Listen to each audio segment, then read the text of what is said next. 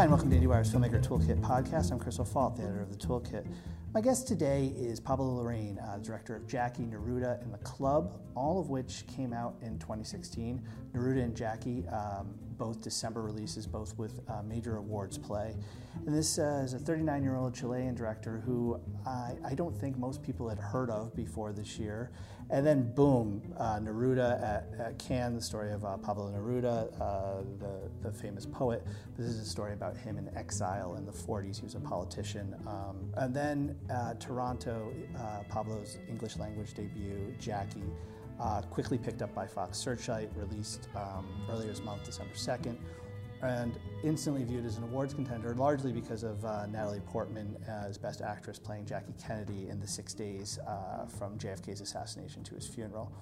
This is a really, really unique filmmaker, and I don't really have a grip on him. Normally when I have someone on the podcast, I have fully absorbed his or her work, and I kind of know exactly where I wanted to go with it. And you'll hear me talk to Pablo, and I'm really searching, like, what are you all about? And that's actually why I have Kate Erblin, the film editor here from IndieWire, because Kate is a little clearer-headed than I am, and Jackie was her #1 film of 2016. And I think right off the bat, Kate, we were just talking about the fact that it feels like this guy, this director, is suddenly here. Like, this is a guy that we're going to be talking about for a really long time. This isn't just someone who had like a huge breakout film. You're like, wow, what's he going to do next? I mean, I think that we could be talking about these 3 films from this year for many years to come, and he's delivered them in the space of a year, and that's incredible. And I mean, yes, Jackie is my favorite film of the year, and I think if this was the only movie that Pablo put out this year, I would still feel this way, that this is a huge, bright talent that we all need to pay attention to, and who's really doing something different, especially within the framework of genres that we think we have certain expectations for, that he just throws out the window in the most sort of artistic and meaningful way possible. Yeah, I mean, I think one thing I'm nervous about with Jackie, right, is that, like, I think it's award season. People are like, ooh, Natalie Portman as Jackie Kennedy after the assassination. And I think there's like this expectation of what we have from. I don't even know if you call this thing a biopic. Yeah, I don't think it's fair to call it a biopic, but I struggle to hit upon the right words for it and how to describe it to people when I'm trying to encourage them to go. Because it's this dissection. It's this amazing thing. The film cross-cuts between all these different moments, before the assassination, her struggling to put together this funeral, her sitting down with a reporter many weeks afterwards, her talking to a priest. And it's cross-cutting all over this time. And there's scenes of them when they're in the White House and they are happy. Right. So you have these like little bits folded in where you're like, oh, look, things were wonderful. And then you get some scenes where it's like, oh, this is one of the most dramatic interpretations and reenactments of this horrible event in history, and it's very striking. Because the thing about it is that it's like this dissection of this woman who, in the moment of utter grief and shock, is piecing together her legacy and her husband's legacy and this idea of Camelot, and being able to like put together this public image at this moment of great grief. And it almost becomes, I don't know, and the reason I'm nervous about this film doing well, which I love, is it almost feels cold. It almost feels like, do you feel that way? Yes, because I mean, I think one of the things that, you hear this from many people who've seen the film. I heard it and I saw it at New York Film Festival, people around me, that they just sort of thought that the Camelot myth was something that had been in play when JFK was still alive. And as we're seeing this film, Jackie is unspooling it and feeding it within days of him dying. And it's very clear that she is completely heartbroken. She's absolutely destroyed, but she's still clear-headed enough to think about, well, what's this going to look like in 10 years? What's it going to look like in 50 years? And she crafts the entire thing basically over the course of a very long interview with a reporter. And even though Billy Crudup plays not exactly the real reporter who reported this story, it's sort of what happened. Like, if you go back and you read the original story that appeared, I believe, in Life magazine, these pieces are all in there. Mm-hmm. And that's the thing is that I think there's almost like a parallel to Jackie's storytelling and Pablo's. Like he is so in control and is like a scalpel taking this apart And I know one of the things that amazed you was like the structure of this thing and the way that different pieces kind of bump up against each other and create meaning. I mean, what was it for you about with the structure? I mean, I think there's a couple of things. Like you said, the way he cross-cuts between time. There's certain moments when you think, I've seen all that I'm going to see of the assassination. And then he'll come back to it later, and he shows one of probably the most gruesome depiction of JFK's assassination that I've ever seen. Sort of after you've gotten it out of your head that you're not going to see any more of it, which I think makes it so striking. And then you have these more sort of dreamy sequences of her in the White House when JFK was still alive. And then this long form, very weird, strange sequence where she's putting on all her different gowns and dancing around the White House, and she's in the Oval Office, and you don't even really know what's real versus what she's imagining, whereas so much of the rest of the movie is so real. Mm-hmm. And it all works, and I don't know how he does it. I mean, that was the thing, though. That was, and I said this beforehand. I think you'll probably hear it in my conversation with him. I'm really searching. I'm really like trying, because the other thing is Neruda is this exact opposite thing. Whereas it's this expansive film that's so playful and kind of brings in this like spirit of Neruda and this playfulness in a time where he's like in exile. And I feel like maybe in a little bit I'll be able to see them as the same filmmaker, but like I don't know that if I had been at Cannes and saw Neruda and then I had seen this and you hadn't told me that it was the same guy, I would have seen any connection. But to your point, I think the other thing is in talking to him and seeing other people talking to him and just having spent a little time with him, this is an exceedingly smart, intelligent man who has, having grown up in Chile under the situations that he's grown up with, there's always a political connection. Politics is something. And so his mind, in terms of his ideas, is very complex, but his ability to make connections and have that complexity in the filmmaking rather than being spoon-fed to you, like all this information and stuff, and to the point that like the way that this thing is structured gets at all these ideas, gets at all these things about public image and what happens to someone as they try and control their images in ways that's almost all filmic. I mean, like you said, he's not spoon-feeding you anything. There's certainly, with Jackie, there's so much exposition that you could put into it. There's so many different characters and so many different players, and he tells it in his own way. You understand what he's saying. You understand what you're seeing, who everyone is. And with the cross-cutting with time, you always know what time it's taking place, which is no easy feat. Yeah. The other thing about this film that's totally worth noting is, I mean, he's also just, he's working with a great script.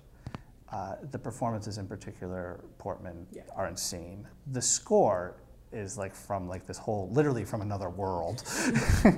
and it's also got this, it is not an expensive film. And I mean, certainly, and I think some of his collaborators are going to getting some recognition, possibly even more than him in this award season. But there's that element also of these very different elements in them being pulled together, in particular that score. The score, and Portman's performance, and then you have, something like the score, which feels like it could be from a very different movie, and then you have the attention to detail with the costumes and the hair and the makeup and the White House itself. It all looks so appropriate, and then you put the score over it, and you put the editing and the cross-cutting between time, and I feel like it's sort of, it's sort of thing that people say a lot. If anyone else did it, it probably wouldn't work. Yeah. We should say her name's Mica Levi, right? Mica Levi. Mica Levi, who, for IndieWire fans, probably know of her from Under the Skin. Under the Skin, which, and she's a European musician, has a band, but this really is the first, I think that an Oscar nomination is possible, but it's just one of these fresh voices that are coming into the composing world that we desperately need. And it's, but I think there's even just something to say. This scriptwriter is a guy who literally on his day job produces the Today Show on NBC. He's like the head guy at NBC News. And is like clearly very smart about politics or something like this. And then you take Mica has got this very unusual approach to composition. You've got an actress like Portman. And I just think there's this element of also just the way that it's all being weaved through this very unique vision of his. It's a remarkable film, and like I said, it just seems like this guy's here for a while. Do you have anything else to add? Any other? No, I mean, it's my favorite film of the year, and I still struggle to accurately define it for people, other than I think every part of it is extraordinary and people should see it. And I think even if people don't like it and can't engage with it, I think it's still a very worthy experience that people should have in a biopic-soaked world. See, I'm so arrogant that like the reason I put it like right outside my top 10, and the reason I didn't was because I couldn't explain it. whereas I can tell you exactly why Moonlight was working. Like I honestly I'm not sure. I gotta figure this out a little bit more. It's like he's not. All right. Anyways, this is my conversation with Pablo Larraín. Jackie is out. It's been out for a couple weeks. Yeah. And then The Orchard, which picked up Neruda. I think Neruda's probably got a good shot at a best foreign language. Yeah, I think it's in the foreign language hunt. It's their entry. So. It's their entry, and I think it's got a good chance of a nomination. And that film is coming out this Friday, December 16th. And you know, for a foreign language film, it's gonna get a decent sized release. And this is Pablo Larraín. Kate, thanks for coming. Thank you for having me.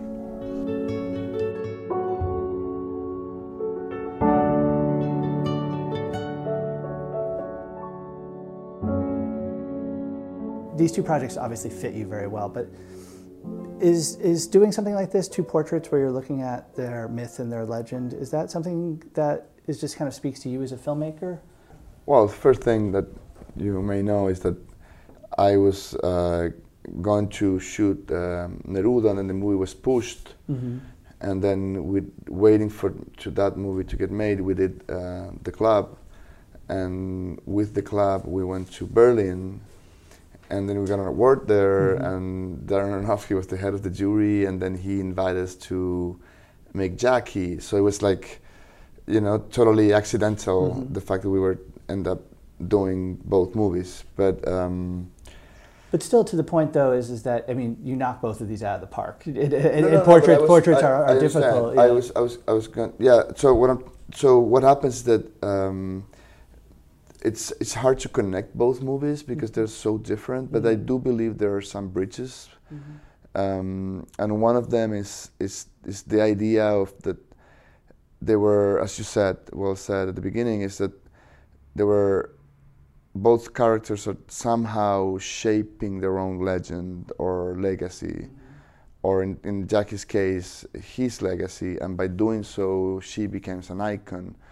And a mannequin as well. And then Neruda was someone who was building, you know, a legend from himself in order to make his voice bigger and louder and stronger so he could protect the people that he wanted to protect and his ideology and his political sort of project.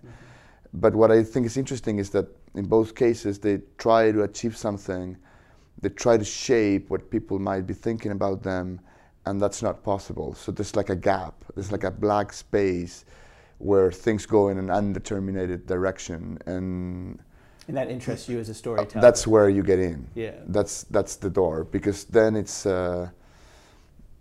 if it's super structured, then there's no, you don't fit there. You know, it's all said, it's all been said, but there's. Which is the problem with the biopic, most biopics in general. And I know we're not using that word, but I mean that's probably. No, we should use it in order to understand what we're not doing. But there's often not that space. It ends up there isn't that space in between of that contradiction of where you can fit in and kind of explore. Right, and then what happens is that in both cases are movies of people that is in danger. I'm not talking about necessarily physical danger, but there's just people that is on a specific moment of crisis. And then that crisis is transforming them, and that transformation has no destiny, and I found a lot of beauty there, and I think that we could really sort of lay an entire movie over that idea, because it's people that is basically trying to control the uncontrollable, and when you do that, there are accidents, and those accidents are cinema. It's just, look, man. I've learned that at least from my perspective, if there's rage, curiosity, and love, then you could have a movie. Well, Neruda is so, it feels like that legend that he built and that came from his poetry. It seems as if your cinematic approach to this was to try and capture the kind of dreamlike quality of it. Well, I think his poetry is very important, and what happens is that when you make a movie, all of us that did that movie, from Guillermo who wrote it, Sergio who shot it, Stefania, the actors, everybody, what you do, and it's unavoidable, is like you read his work. And while doing it, it's just transform you in the way you're making the movie. It really affects everybody. Because his poetry not only has a meaning and a tone and an atmosphere, but it has a rhythm as well. And cinema is also about rhythm and tone. And so it's like, I think Neruda is a movie about, it's like going into his house and playing with his toys, you know? It's like, and Neruda was a man who was a very complex and who built a very sophisticated cosmos around him. It's what we call the lo nerudiano, the Nerudian, you know, which is not just his poetry. Neruda was a man who was a great cook, who loved to cook, who loved wine, who loved woman. A man who was a diplomat who traveled all over the world, and he would collect multiple kind of objects. He was an expert on literature, an expert on crime novels, an expert on, of course, on politics. He was a political leader, a senator. He was a man who could have been the president of my country, and someone who was able to describe throughout his poetry, you know, an entire nation and probably a continent, a culture.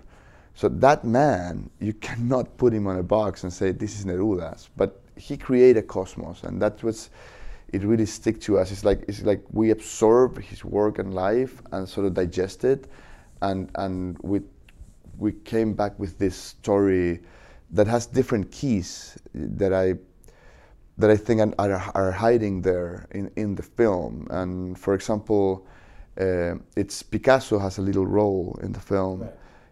But we always like to call that this movie is very cubist in terms of that there's like little, you know, ideas in the same canvas that if you look at them, that they're very different, but if you look them from afar, then you could have a picture of what it is, and that's one key. And the other one is that the speech that Neruda gave when he got the Nobel Prize, you should read it, it's beautiful, it's online. And he said something that I think is incredible, that it really opens our eyes, which is he said, he refers to this moment of his life when he was escaping from justice at length, you know, extensively in the speech.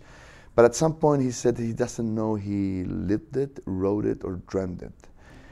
And once we got that, then we felt that we were like, he gave us the keys for the freedom to work with his own material. And everything you're saying is open. There's so many aspects to this. Yeah, it's expansive. Trying to, yeah. And it feels like, you use the word toys, and it feels almost like this was a cinematic playground.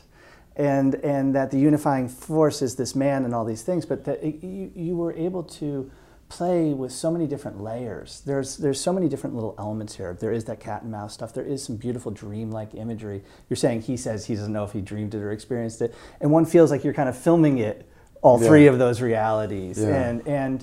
And then I also saw that you guys had like a enormous script, something like 190-page script or something like that.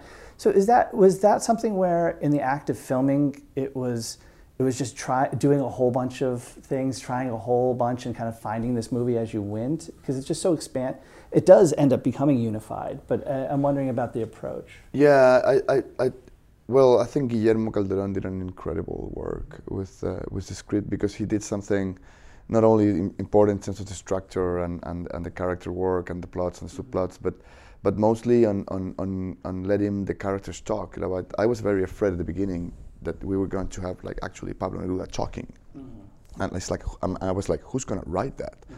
Because I wouldn't be able to, you know, I will be paralyzed to even to try to do that. and then we had Guillermo, and then we found that it was interesting to have the perspective of the, of the Cap telling the story and looking at this if he would be like sitting next to you, and so that opens a lot of doors for us, and then when we realized that we were making a movie about something that was being constructed while the movie is being watched, and their ideas. Meaning the audience is constructing. Yeah. They're kind of constructing a story. Yeah, the audience is constructing the story, and it has multiple potential connections, and that's the other key that I think it is. You can see in the film that Neruda was reading crime novels, and those novels were from a specific label called the Seventh Seal, el séptimo sello. El séptimo círculo, sorry, the seventh circle, which is Bioy Cáceres and Jorge Luis Borges seal. They released those. And Jorge Luis Borges was an Argentinian writer who would work with these tools of fiction and metafiction and intersection of characters. So there's a lot of Borges in this film as well, in terms of the structure. So yeah, it's a very expansive film, and I tell you, man, there's something very dangerous on all this. It's just trying to bring poetry into a film. It is so dangerous because it could go into a very complicated place, and I think the way we were able to manage it, it was basically just instead of bringing his poetry to the screen, we try to create images that were inspired by his work, that it would, among other elements, would just deliver and trigger something completely different that wasn't necessarily under my control. I don't like to work like that. I try to sort of set up different things and put them together. And then when we cut the movie with Hervé Schnitt in Paris, he and I were like sort of assembling these multiple potential layers and directions, that the story could have, and it went to where you saw it. But yeah, it was. I never really controlled how was the movie going to be. But we were just like harvest, just bringing stuff. Even in post, you're still you see all these things. He's like, I'm guessing the approach and the mindset is very different with Jackie, right? Because I mean, that feels to me, whereas that feels as expansive as the world of Pablo, this seems to be going in with a scalpel and kind of going in very precise. Is that? Well, it is and it isn't. It is precise because it's focused on one single character, and in 5 or 6 days of her life. But it's also someone who had an incredible mystery. I think what is fascinating about Jackie Kennedy is that it's someone that has been reading about her like very few people in history. Has so many biopics and people that writes and historians and journalists and writers. And she's probably, somebody told me, I think it's possible, the woman that had more been photographed in the 20th century. I don't know. I don't think you can measure that, but it's possible. If it's not the first one, it's in the top 3 or 5 for sure. And then also considering how private she was later in life, it's even more remarkable. More remarkable, I agree. And so what happens is that she was probably the most unknown of the known women of the 20th century. And it's a woman that today I don't think people really know who she was. And that mystery is very captivating, and because you're like trying to grab a ghost and you will never get it, and I think if you could get it, then it wouldn't be very fascinating. There's something in our job that is so incredible that you're trying to capture something that you won't be able to capture, but just the exercise of trying to do it is probably good enough to make a movie, and it works in Neruda as well and Jackie. And also what happens, I think in Jackie that is interesting is that this woman was just like, at some point after the assassination, you know, with all the grief and sorrow and pain that she had to protect JFK's legacy. And by doing so, she made him a legend, and she became an icon and ultimately a mannequin, you know. So there's like something that we were talking about at the beginning. It's like there's this little gap when you're trying to control whatever people thinks about you, and at some point you just can't, and then it goes in an unknown direction, and then it goes back to you in a way that you can't control, because people will think whatever they think, whatever they want.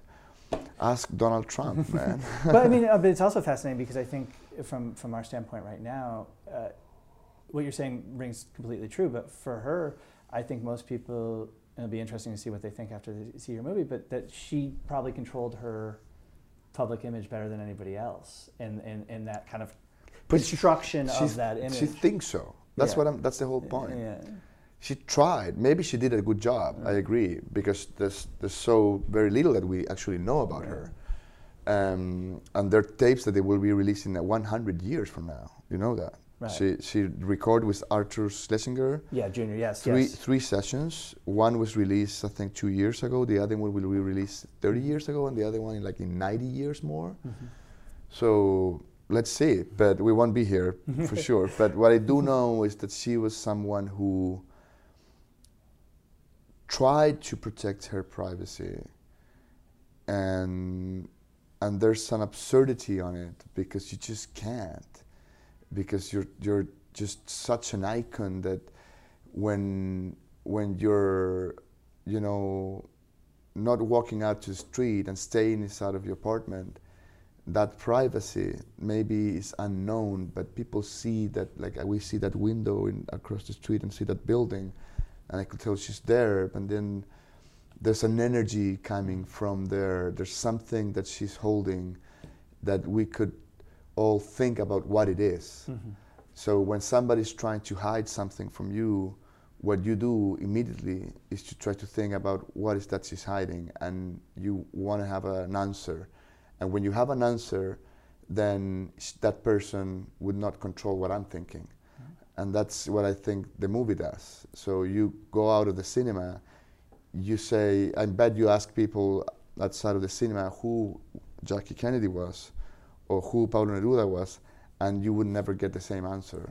And they wanted to control that, and they couldn't, because they were just trying to protect something. Talk to me a little bit about the structure of this film. I realized the script existed when you came on to the project, but my understanding is that you worked with Noah, the screenwriter, quite a bit.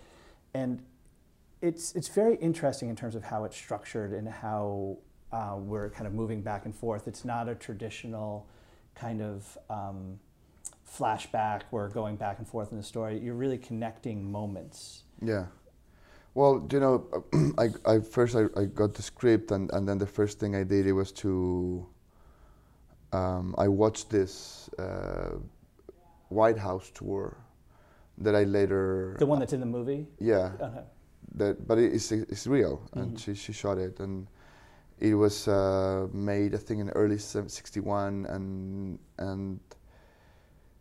and by watching it, I then later suggested Noah, who included in the script, to have that on the film, because it feels like a foreshadow of what's going to happen next to her. It feels like a map of her future. She was talking about... This is her, just so, this is, she redecorated the White House on a...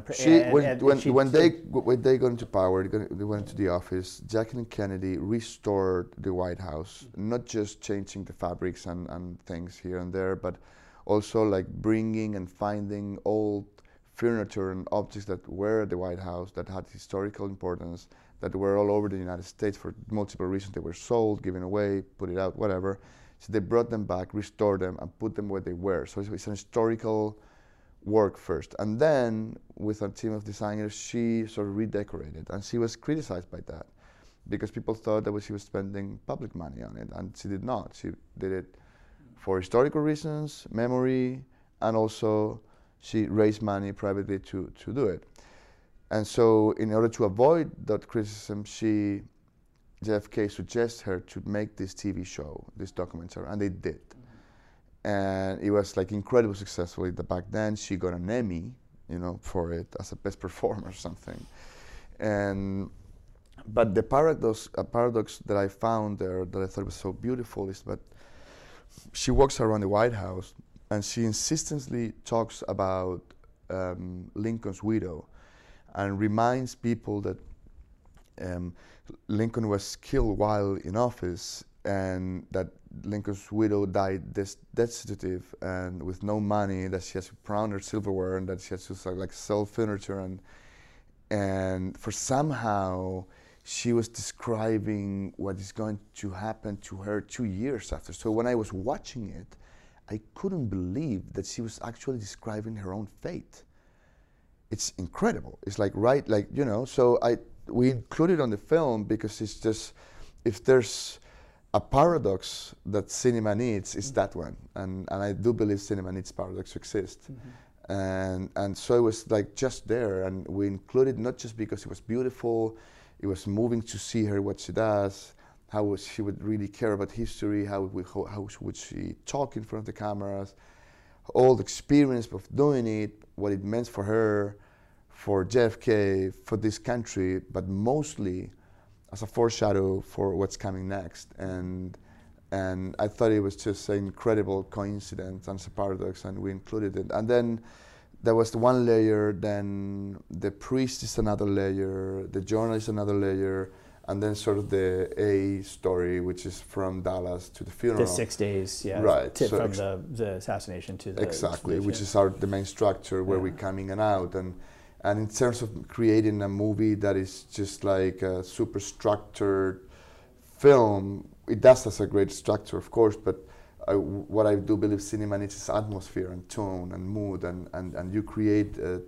we created this movie throughout slices of memory pieces, it's like a patchwork a little bit. And it feels almost like you're playing notes as you move back. And that's what I was, with the structure, it almost feels like you're playing different emotional notes as you're kind of going back. I totally agree. Yeah, going back and forth. It has more like a structure of a symphony than a classical movie, I guess. It's more connected with musical movements. So is this something where, and we'll just finish up here, is this something where that is kind of your influence over the script, is kind of thinking about these beats and these emotional tones, it's kind of taking the story? Is that something? Yeah, it's the beats, the emotional tones, but mostly it's a woman that it's going through a very specific existential terror process. And when you have a character and that character is facing an enormous amount of danger, that is not physical danger, it's on every level, that character will react in an uncontrollable way.